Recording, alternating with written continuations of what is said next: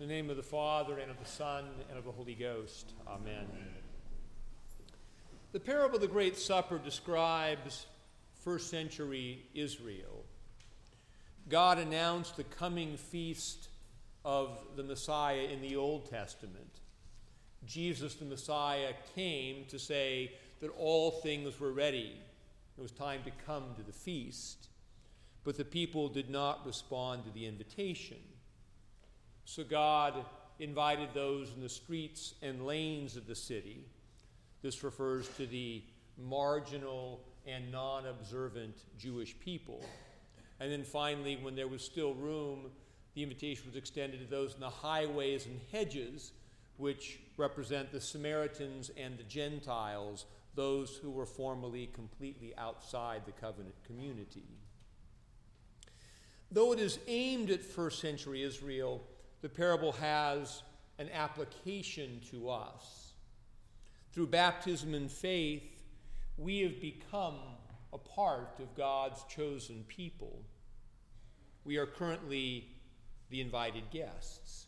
God has called us to the marriage supper of the Lamb, which we experience a foretaste of as we gather around the altar. The two-stage invitation is central to understanding the meaning of both the interpretation and the application. There is first a general announcement that there will be a feast, and then preparations are made. Later on, there's a specific call to come because the feast is ready and it's actually time to eat. For Israel, the Old Testament was the general announcement. The specific call to come was when Jesus began to say, "Repent, the kingdom of heaven is at hand," or right here.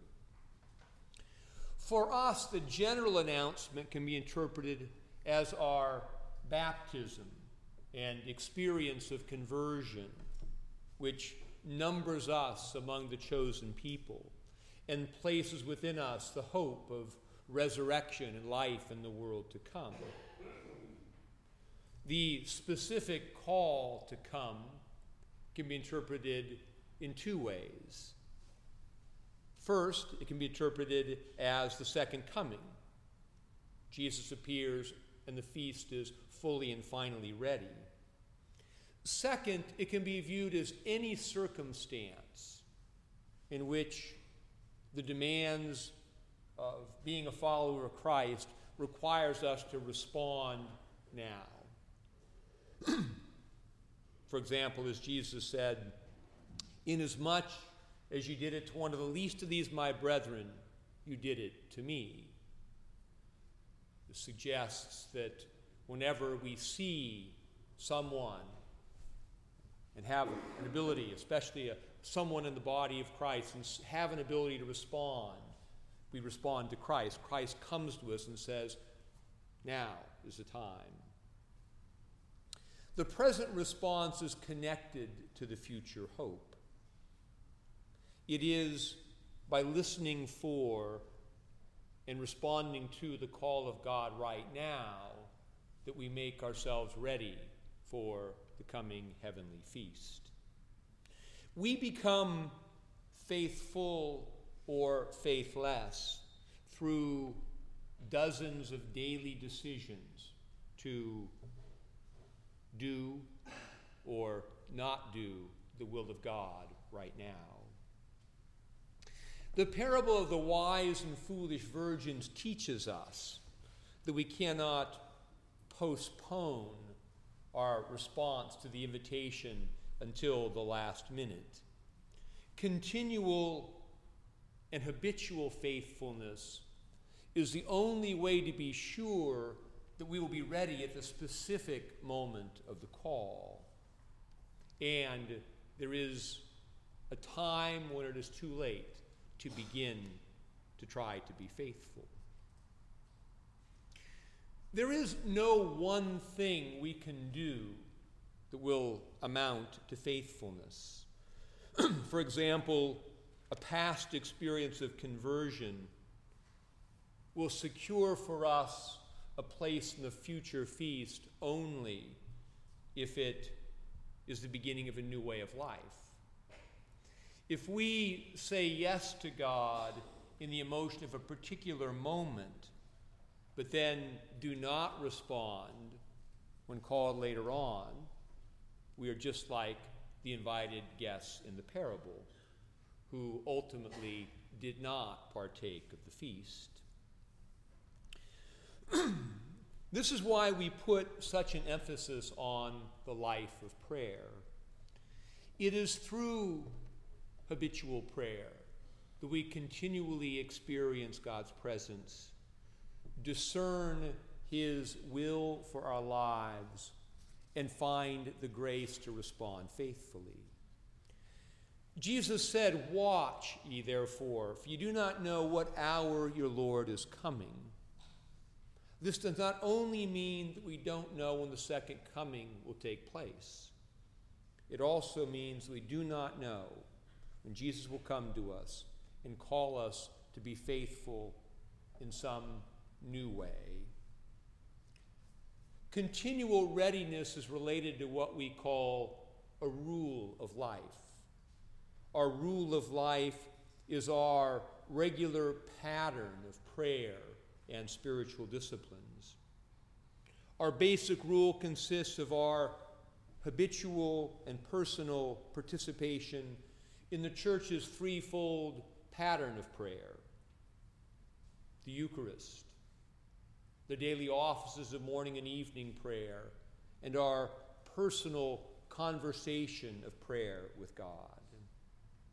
Our practice of these types of prayer is seasoned with various other spiritual disciplines. We are in the second week of the season of Trinity. It is appropriate to adjust our rule of life for the various seasons of the year.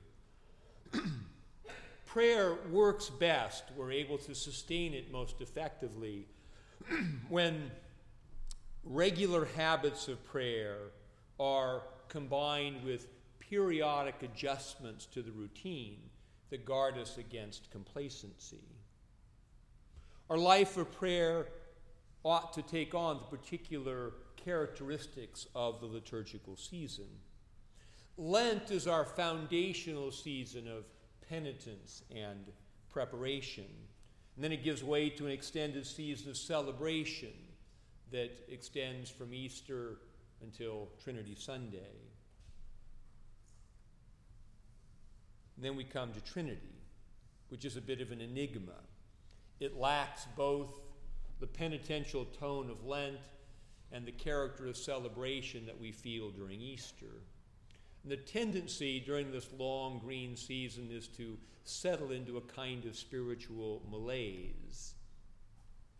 To guard against this, our rule for Trinity should include a weekly practice of fasting. Of course, our rule should also include a regular practice of celebration. But joy and peace in the Christian life are integrally related to fasting and penitence. When we embrace a regular practice of fasting, we experience an increase in joy, in peace. Easter, or Lenten Easter, are the big illustration of this principle. And Trinity should include this pattern in a shorter but regular and habitual cycle. A good practice is to have at least a day a week when you don't do the things that you most enjoy. This helps us to maintain the freedom that we experience so powerfully during the Lenten fast. We can only say yes in the right way when we are also able to say no. By habitually practicing saying no, we maintain the freedom to say yes in the right way.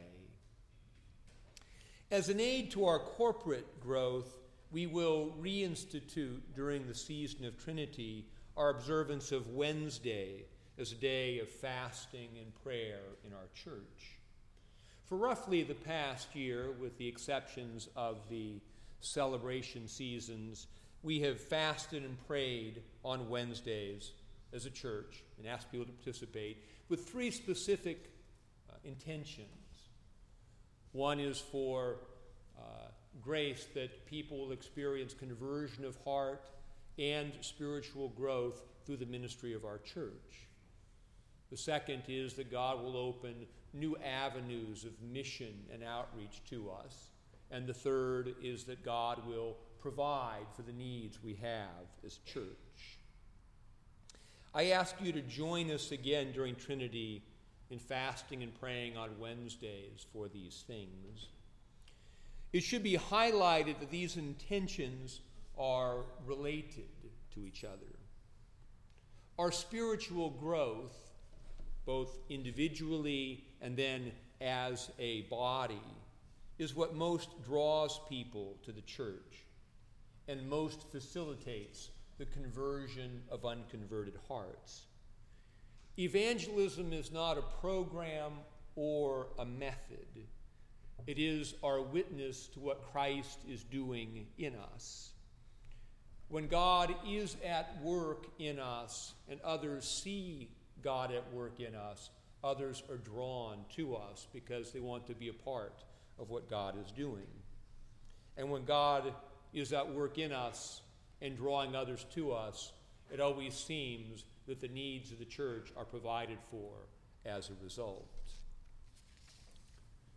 We need to remind ourselves that fasting is spiritual exercise. God does not take any particular pleasure in our being hungry or because we deny ourselves some pleasure for a time. God is happy when we get stronger and grow in the faith, just like a parent is happy as a child grows and matures as a person. We do not get stronger either physically or spiritually without exercise. When we fast, we exercise, as it were, our spiritual muscles for the purpose of growing in spiritual strength. And when we exercise consistently over time, we do in fact grow in grace. We do not fast merely or mainly for behavioral improvement. We fast mainly to improve our ability to pray. As Martin Thornton writes, quote, "Against Pelagius, an ancient English heretic, and all extreme humanism, the contention is that we do not embrace religion to improve our morals, but rather we undertake the moral struggle in order to improve our prayer." Christian fasting, and there are all kinds of fasting, and not all of it is of a Christian character. Christian fasting turns us from self toward God in prayer. The end result is improved prayer that draws us closer to God. The fruit of that closer communion is that we are more naturally inclined to act in a faithful and virtuous manner. Prayer is always the foundation and the beginning, and holiness is always the fruit and the result. The color of Trinity season is green, which represents growth. Trinity season provides its own unique spiritual opportunity. Whereas Lent is a concentrated course in the Christian life that helps us to experience significant things in a relatively short period of time, Trinity aims at a more gradual and sustainable spirituality, a practice of spiritual disciplines that we can maintain for the next 6 months until Advent. The goal is to stay close to God so that we can hear what he is saying to us and respond faithfully whenever Jesus calls us to come to the feast. In the name of the Father, and of the Son, and of the Holy Ghost. Amen.